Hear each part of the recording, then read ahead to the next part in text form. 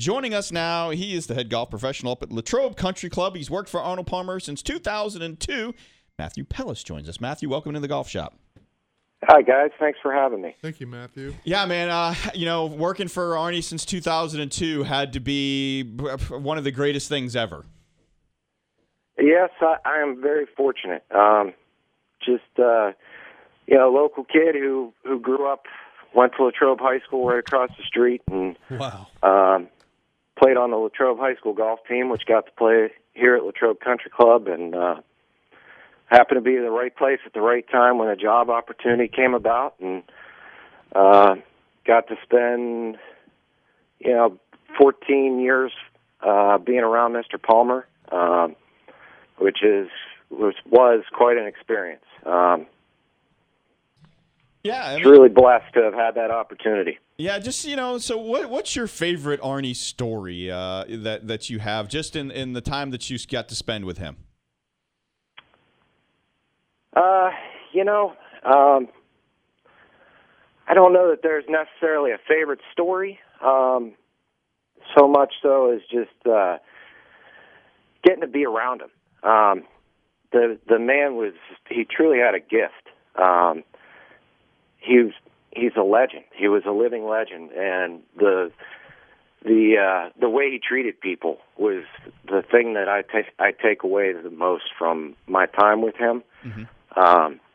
You get to see all these shows on TV, these Arnie and Me, and they've been running it all week because of the Arnold Palmer Invitational, and you get to hear all these people talk about their interactions with him, and anybody who ever came across him always had some kind of an Arnold Palmer story. And to see it on this side of the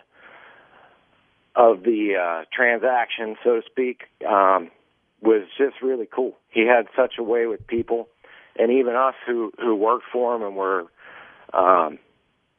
privileged enough to be sort of in his inner circle, treated us like family.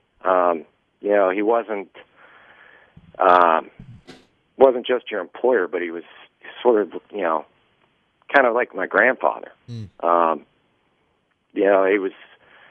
always take the time out of the day whenever he'd see you to say hello, ask you about your family, your kids. He was just a genuine person, and it was just very cool to be around. Matthew, did you ever see Arnold get really mad? Because the times I've run across him, and it was a few, it never seemed like a whole lot bothered him. It didn't, no. I think I can recall maybe one time where I saw him get slightly angered. Yeah. But, it was, he kept his cool about him. And he always managed to, even when something wasn't going quite right, he'd always manage to turn the situation into something where you'd walk away and he'd be smiling and giving you that thumbs up or a wink, and he always made you feel good regardless of what the circumstances were.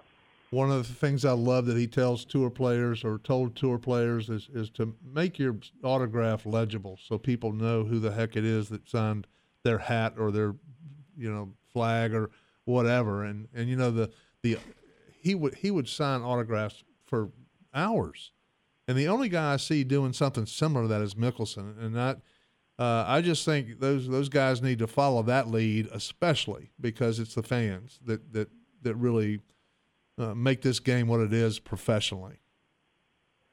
Oh, absolutely. From my perspective, you look at Phil yesterday. What did he shoot, 78? Yeah. Yep. Yeah. And then they're showing him on TV, and he's taking selfies with fans and signing autographs with a smile on his face.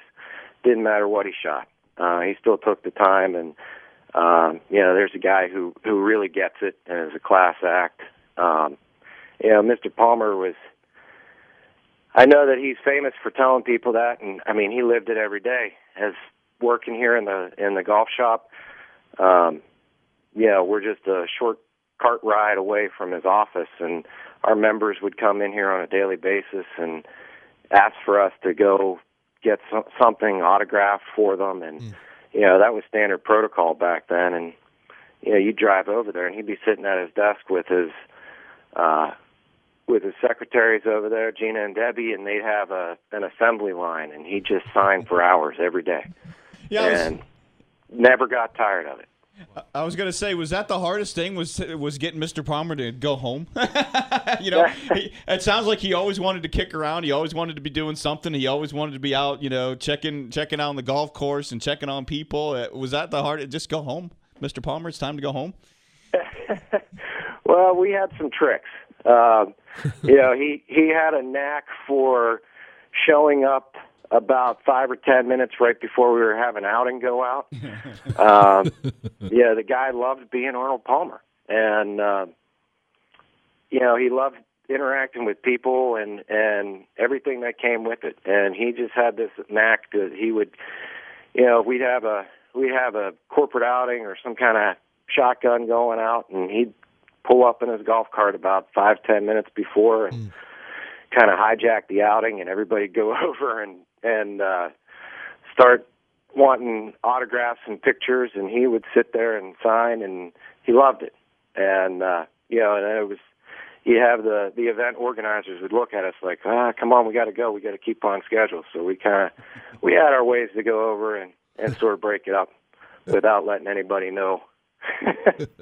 It was like, hey, Mr. Palmer, your guests are waiting for you inside in the grill room. That's great. And the other thing too is, to the very end, the man could hit any golf shot that he wanted to. It didn't go as far as it used to go, but he could still get it around a golf course, couldn't he?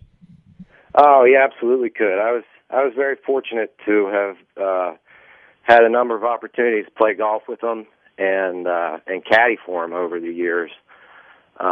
With local things here at the club, he was always big with MasterCard, and they'd have these big events for, some big wigs would come in and they'd get to play with Mr. Palmer, and sometimes there'd be other big name players who would come in and play with them, and I'd always get on his bag when that would happen. And regardless of how old he was or what shape his game was in at the time, there was at least one shot during the round that just kind of left you in awe, like, holy cow, I can't believe that he can still do that. It was always very cool, very cool. I still have on my phone, Matthew, I was actually filming the funeral on my phone off my television, and I still have that rainbow over the airport at a time when, the clouds had broken, but now all of a sudden, just out of nowhere, this rainbow appears, and it gave me chills. I mean, and he was the kind of guy that you could feel coming around. You couldn't see him or hear him, but you could feel something was coming near. But that rainbow, I'm one that does not believe that was a coincidence at all. No, that was something very special. Very emotional time for everybody in the golf world.